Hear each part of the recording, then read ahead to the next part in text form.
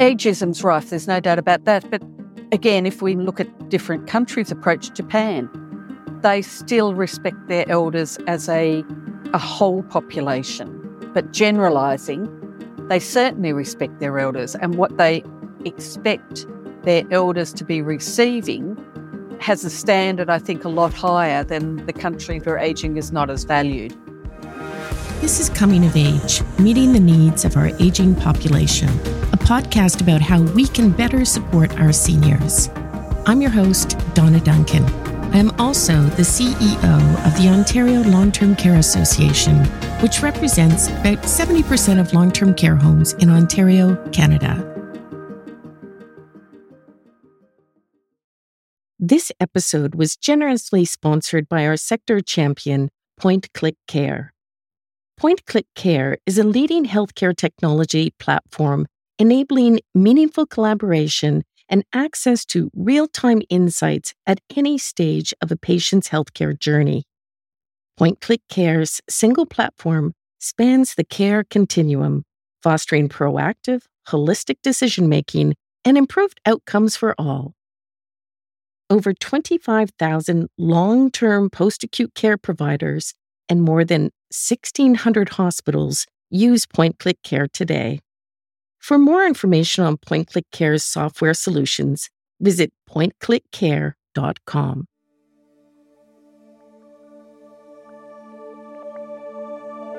Welcome back to a new episode of Coming of Age.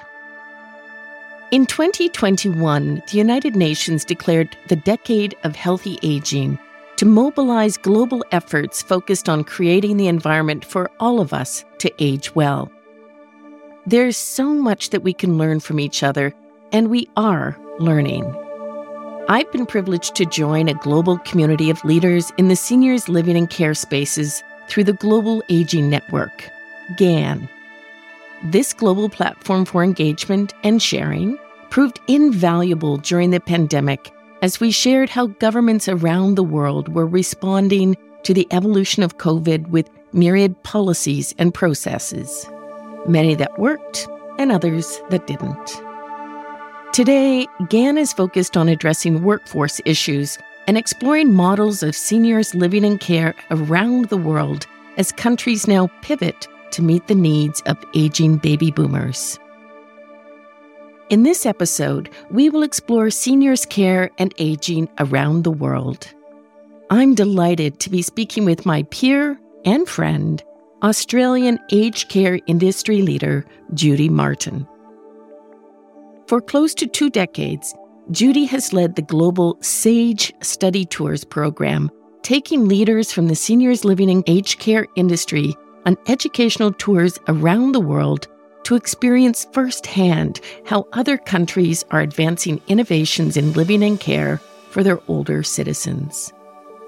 Through Judy's leadership, SAGE, which stands for Studying and Advancing Global Elder Care, has hosted more than 450 industry leaders on tours to more than 15 countries, including the United Kingdom, Europe, Canada, the United States, China, Japan, Scandinavia, New Zealand, and South Africa.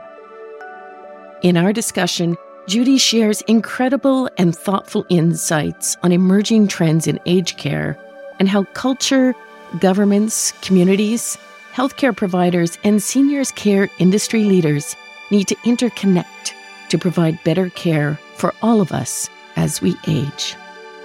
Let's dive in.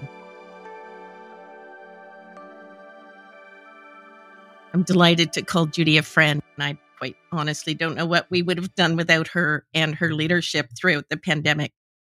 I'm wondering if maybe just for the benefit of our listeners, you could start off and explain to us what this SAGE Study Tours organization does. Yes, Donna, and I want to reiterate what you said about friendship.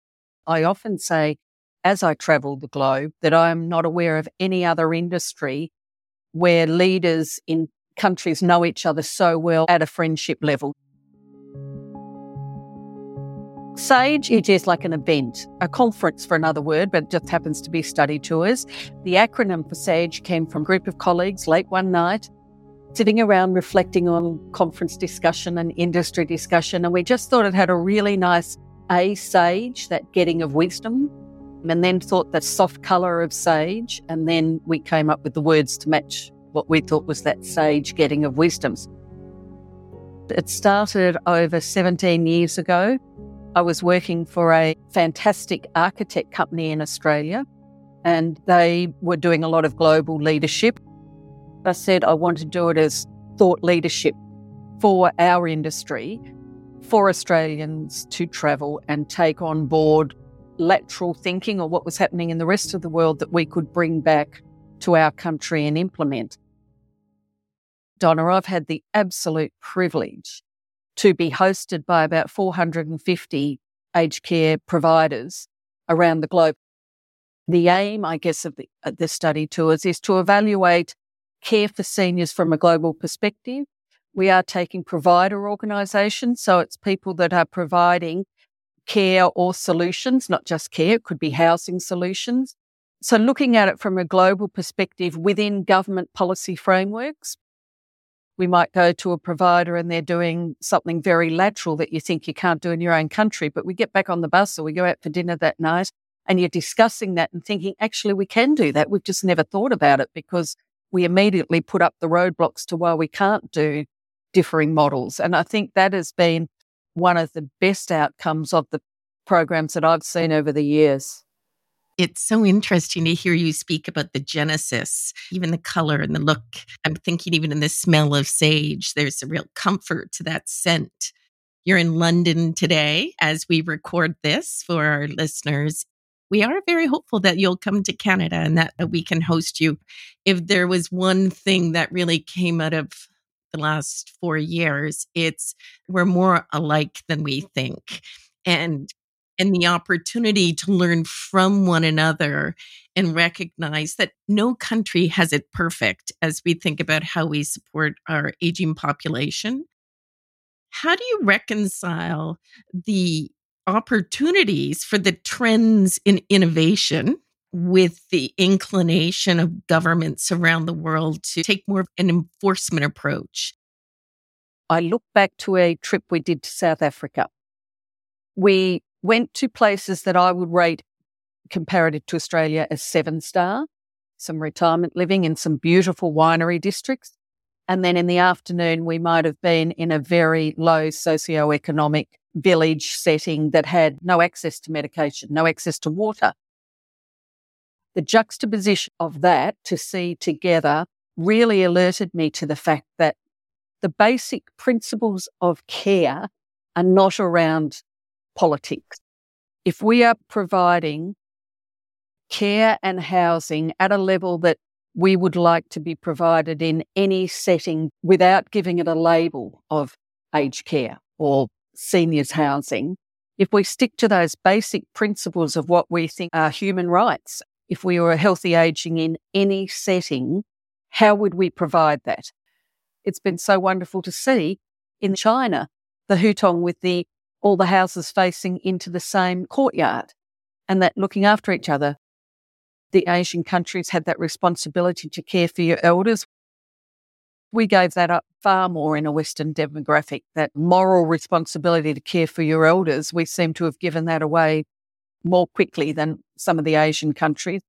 A lot of the European countries still have that, the Italians and the Greeks, looking after your big family. But in Australia, definitely, we have lived in the community where you could be living 4 hours flight from your parents. Australia's a big country, Canada's a big country. We had to find a solution, and the solution was nursing home. But then our funding frameworks came in and we started to look at everything from a clinical model. Particularly in Australia, we started to be funded on levels of illness or acuity and your chronic disease rather than levels of wellness. That's now changing. And the more innovative providers in Australia are saying we want to be healthy aging, but why is that innovative? The biggest achievement of mankind is to enable us to live longer, but we've moved too quickly.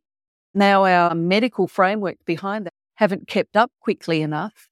I look at Japan and they saw the writing on the wall of the population explosion that they were going to have with aging. this as a country has planned this, because as we know, it is only actually 10% of populations in reality, and that seems to be a standard number around the world, that 8 to 15% of people who go into care is around that percentage. What are the other 80% doing? They're living healthily in their own home. So I think the imposition of a paternalistic approach, once you move into a care environment, has sometimes precluded the ability to maintain the healthy approach to aging. And we're certainly seeing in Canada, it really is the small minority who will need long-term care. And the average length of stay in a long-term care home is about 18 months. So how do we reimagine, what does that care environment look like that fosters living and isn't so medically oriented? It definitely has to be a healthy aging approach and a small household approach. The average length of stay is 18 months. I think a lot of the trends around the world, particularly in the Scandinavian countries, is that length of stay is actually around 3 months, getting to be around 3 months. And it is for very almost palliation. So it is the final stages of your life. You will move to a long-term, but it's actually going to be short-term care environment. And the rest of that is provision of community support, that taking away the loneliness and isolation. There's something shifting that, and I'm not sure if it's because the baby boomers are suddenly now recognizing that when we're talking about the aging demographic, we're talking about them. It's certainly in Canada, we have taken a very hospital-centric lens. And our communities are built around our hospitals. Our workforce is built around our hospitals. And even as we look at admissions into our long-term care homes in Ontario, more than 80% of admissions into long-term care will be direct from hospitals. So we're not seeing those community admissions anymore. How do we support individuals living at home? Yes, and so have we in Australia. And in actual fact, our funding reflects that, Donna. In Australia, we are funded. The sicker you are in aged care, the more funding you get. We've got it wrong right from the start. Cultural frameworks around which we live and work and age are so important. We went to China in 2006 as one of our first SAGE trips. When we went there, the care homes were very hospital focused. In fact, they were from another decade. We didn't learn a lot from that. However, taking that cultural setting question and putting that around it, what we did see, that actually fried our brains in what they call their daycare setting. So with the one-child policy, and certainly with the males having to look after their parents first, there are so many parents out there that didn't have someone to look after them. The daughter's married. The daughter has to look after the male's parent because that responsibility. The gentrification of cities, everyone in China moving into the cities, when we saw a lot of these models, but what we saw was they were day centres, but they weren't like we thought of day centres in Australia, which were almost respite centres. The daycare centres we saw in China were community, for community, by community, about community. We went in there, they were vibrant. There was calligraphy classes, university lectures, singing, exercise classes, Tai Chi going on, active places where the parents went for the day and then got picked up by their young professional children at the end of the day. If you go to China and go to any park at 6 o'clock in the morning, it is full of seniors doing exercises and classes. And so the vibrancy around that was just amazing. And in the end, I come across one of these parks and I came back and said to everybody, tomorrow morning, this wasn't on the schedule, but we're going to Beihai Park in Beijing because you've never seen the likes of the amount of seniors, 6 o'clock in the morning.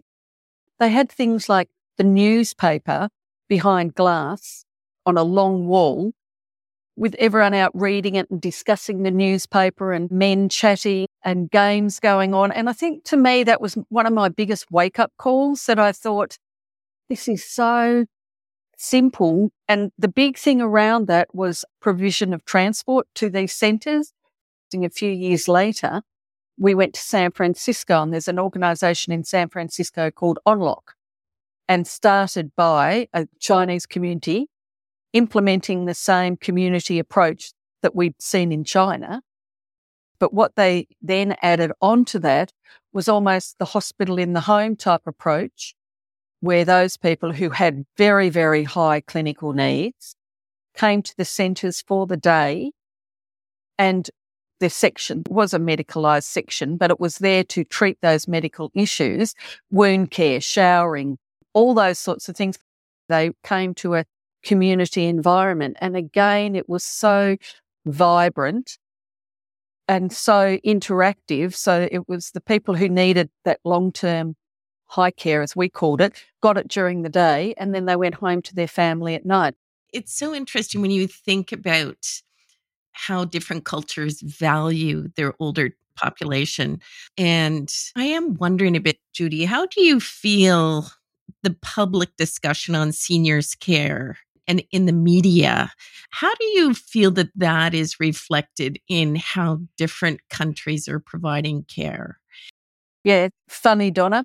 This morning we were doing the rounds of Buckingham Palace. We're over here in London, as you said, and we got chatting about the Queen was the longest employed and gainfully employed senior, I think many of us know. But how often was that actually celebrated about an ageing issue? It was always written about the Queen's busy, but no one said the Queen is still working in her 90s and actively working. And I can't remember a lot of media that celebrated that as a single fact without pity or without overjoyously, making a feel-good media story about it.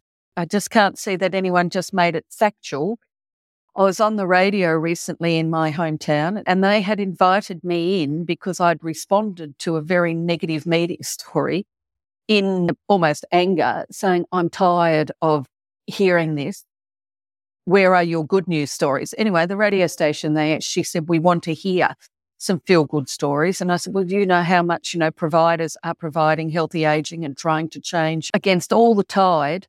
We are still trying to provide good care and good approach for our seniors. And I said, but if you keep putting these stories in the media, can you for 1 minute think that your radio program is the only voice someone in a long-term care or nursing home or school may hear? So you are their only friend. They've got the radio on and they're hearing a really bad news story about aged care. What have you done to that person's life for the ripple effect that might have on that person? You've got another person at home being told by their family, Mum, it's time to go into long-term care. She's got the radio on. She hears this story. The family hear this story. The bad influence of those negative stories. And I said, the media somewhere has to take responsibility for the angst and ripple effect that it's bringing to the whole community. Well, it really, really has fostered fear. And we do have a collective responsibility to reflect the value of aging, the value of the people who built their communities, who built their families. We have an obligation to support people and encourage people to see that there's a value in working with our aging boomers, but also there's a value in being a family member and providing care. And how do we counteract that fear or that guilt as a family member? And it's a global problem. It's not unique to any one of us, but it certainly has permeated the global discourse around growing old.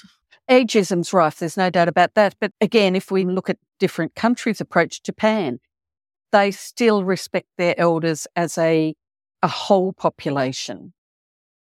But generalising, they certainly respect their elders, and what they expect their elders to be receiving has a standard, I think, a lot higher than the countries where ageing is not as valued. I think you're right. At the beginning of the conversation, Donna, you mentioned the boomers. Well, we're here. I'm one. And already we are starting to change. I mean, they changed everything else. Hopefully now they can change this. But I also think the demographic that we have had under our remit or care for the last 30 years were a generation of, we are so glad to have anything after the wars and everything, that anything was better than nothing. Now there's a very, very different demographic coming through who the people power is getting stronger. Before it was the providers and those that had chosen to come into this industry that were almost fighting the fight on behalf of everybody. I think in one way, what COVID did was wake up. It did do, on reflection, giving the world time to reflect on certain things. And so if we take out the medical side of COVID, the implications of what we had to do as a world, it made people step back. It made people think a bit more. In Australia, there's still stories about how we suddenly became family focused again when we had all been so busy and out and about. It made us value the really small things, staying at home and lighting candles and on Memorial Days in your street and meeting your neighbours. And there were a lot of good things that we didn't see at the time, but looking back, we are all reflecting now and saying there were some lessons out of that.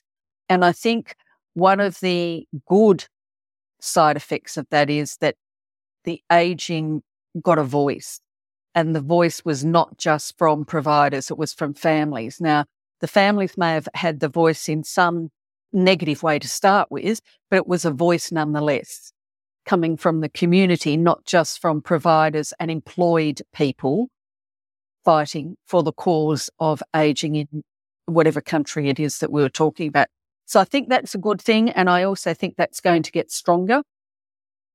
To your point around the voice of families, the voice of those who are aging, we're certainly seeing a real shift in the demographic of the workforce with new platforms, the gig economy, where perhaps those older models of working are being rejected by a new workforce. So for our listeners, I first met Judy in Toronto in the fall of 2019, where we co-hosted a workforce summit with the Global Aging Network.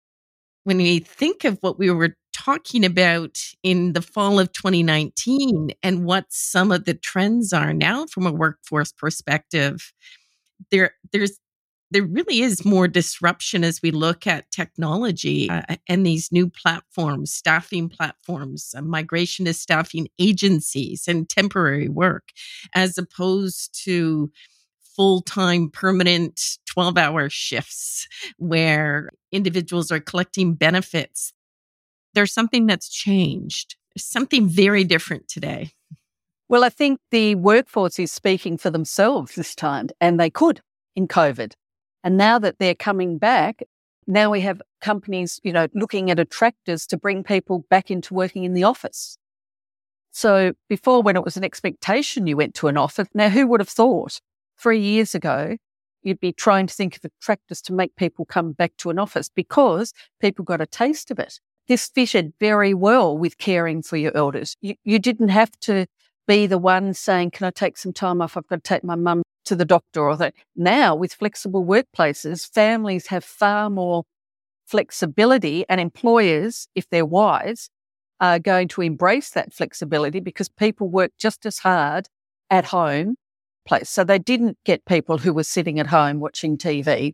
It wasn't that negativity that it was before COVID, that if you work from home, you must be doing all your washing and your cleaning and your housework. I had so many of my colleagues apologise to me. I've worked from home for 20 years. And I had so many people apologise and say, I'm so sorry. I always thought you just, sort of went out for coffee and pretended you were working. I can attest you were on phone calls at 3:00 in the morning, your time. Yes. What it did, Donna, is I think it allowed people flexibility. So in terms of family coming back and caring for each other again, and it was seismic of what can be achieved and how it can be achieved. So I think before, when we were talking about people staying at home, they stayed at home, but there was nobody else around. In the neighbourhood, it might have been the neighbourhood was empty. The parks were empty. The parents were at work. The children were at school. So an elderly person living in a community might walk down to the local park and still be lonely. Now that has changed completely because somebody might be down there on their laptop at work. We've got flexibility. You can take your mother to appointments. You can zip over and have a quick lunch. So you're cutting out that social isolation. There's no doubt technology is taking over everywhere. But I think, again, some of the models that we've seen around the globe with ageing that are working is using technology to make our processes easier, freeing up the human being. And Japan have a really nice saying for it. They call it warm hands. So they're robotic and their IT and all the systems that they put in place are only there to do things that will allow the warm hand approach, which is anything that touches a person. The caring or the sitting with or the allied health needs of someone are still met by the humans, but the reception might have become more IT orientated. So if we can't get staff, we don't lose a carer first, we lose a receptionist first, where we can implement not ideal, but practically, if we can't get workforce and we've got the choice of an administration person at the front desk or a carer, we'll take the carer. So therefore we have to find an IT solution for our front desk. And so I think that will come, and I think we have to be very cognizant of what sort of IT solutions we're first looking at, and then implementing. And why are we doing it? Is it actually making us more work savvy? Is it decreasing our workload or increasing our workload? And what are we trying to achieve by it? I think we all rushed out there 10 years ago in the market and we were inundated with IT systems and we were pulling them here, there and everywhere. A lot of them took up more work than it saved us. So I think that is one thing. As providers of care around the world, we have to look at the more business analyst employment of people to come in and really analyse what we're looking for, why we're looking for it, and will it save us work? The data piece has become far more important for us. One question I have, Judy, as you reflect on everything that you've seen, we're essentially sharing a global workforce. We now are having global discussions. Some of these technology platforms are global platforms. Are we moving to a world, in your view, where we will have international standards and that our ability to communicate and compare and work together will actually move a quality agenda unlike we've ever had before? I don't know if we are moving towards it. I think each country is so focused on their own accreditation standards. But certainly through the Global Ageing Network, we're having those conversations as leaders in our own countries. And I know we've become far more collaboratively approaching things like this. I think as provider organisations, our peak industry associations, and I hope a lot of those are listening to your podcast around the globe, that is part of our reason and our representation of our members is to take those messages to governments that there is no doubt there is a place for it, no doubt at all. It's who drives that. And we've got ISO as a global standard setting. So even if we look at the sort of ISO model and think, why are all the Commonwealth countries doing something different? We can certainly start to influence and advocate for this and saying in time saving and, as you said, international training, we're looking to countries that sometimes they need their carers as much as we need. The countries that we're looking to our workforce for, well, they need their own workforce. So we need to have that train and go home. If you want to come and experience another country, but allow that training and that caregiving and those standards they've worked within as something positive that they can go back home again. They don't have to leave forever. They can go back home. And let's not lose sight of the fact that we have older people who maybe don't want to retire, want to work differently. So nurses could become educators, thinking they may not want to work 5 days a week or 7 days a week or 6 days a week, but they can educate, they can be preceptor and work differently and share their expertise and not lose that generational gift. I think and really demonstrating the wisdom, to your point, this being sage as one grows older. Again, we were talking today as we did our London tour, and the guide was a young guy. He was talking about the amount of retired military, police, teachers, historians, academics who were now guides, employed guides, not voluntary guides, who were now taking on this career in their 70s. And he said we had some very fit, active people in their 80s being the tour guides. They had the experience, they've got the knowledge, it's keeping them healthy. So we were all commenting on that. So there's a little lesson for us already. My husband's a cruise ship captain.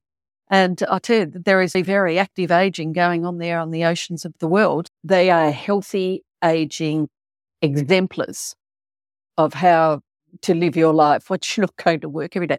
People are still working, actively working.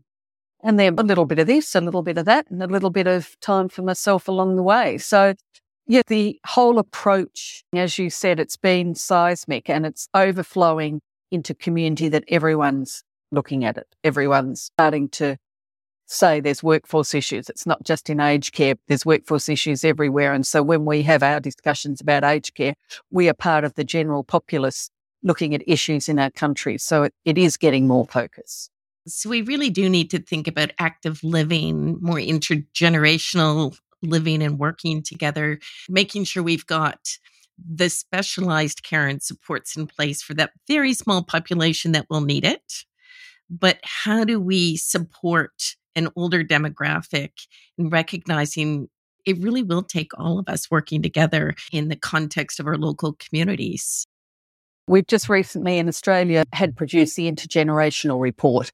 But in the Netherlands and Scandinavian countries, for many years on the tours, we have seen aged care providers that have got older buildings that they, as a property play, have turned into student accommodation. And in return for your rent, you work at the retirement village.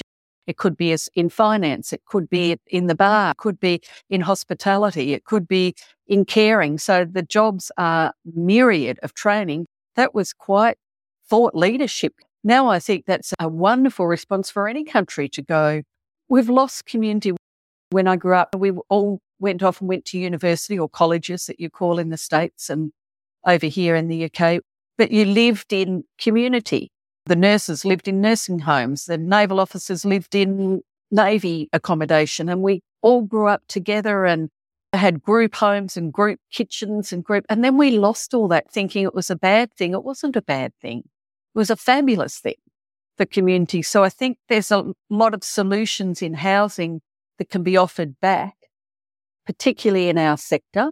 Nursing homes, if we're going to go to small house models, build or make a property asset of a small house model, but you might have an empty building of rooms, single suited rooms that you can use for younger or affordable housing or workforce housing. We've lost workforce housing a lot of places in Australia, and even when we can, there's no housing or they can't afford the housing. And we're certainly seeing that happen in Ontario. As some of our member homes rebuild, they are repurposing their older buildings for student housing, for staff accommodation. Most of our members would say, we are building communities. We're not building a box that's a building. We're building communities that support living, support aging.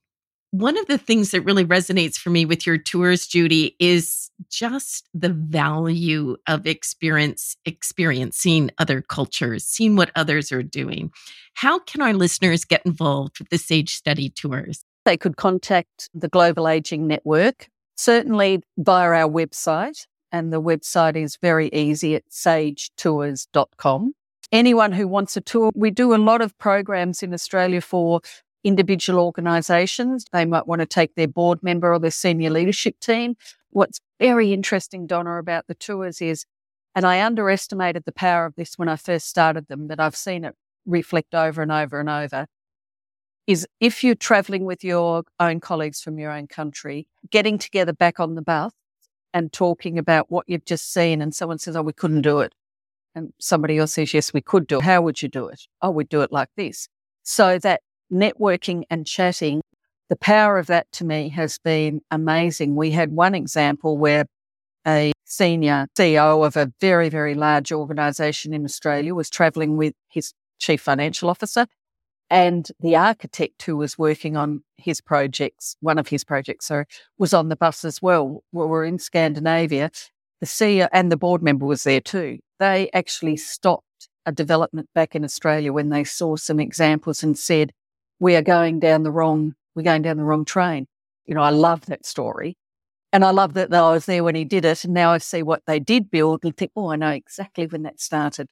That's so telling around the impact and such a focus on the possibilities. Judy, thank you so much for bringing the sense of the possible and think about how they could apply it within the context of their own country. So thank you so much for sharing today. I hope some of your listeners have got some ideas out of this. As I said, it really is the power of talking and networking and sitting still for a moment. And sometimes the big answers we're looking for are right under our nose. They're very simple. Well said. Well said. A great note to end on. Thank you for listening to Coming of Age, the podcast that is changing the conversation on seniors' care and aging. We hope this episode brings a new perspective and inspires you to continue the conversation with your colleagues, friends, and family. Be sure to subscribe, rate, and review the podcast so that more listeners will join our community of changemakers in seniors' care. Until next time, I'm your host, Donna Duncan. Keep well.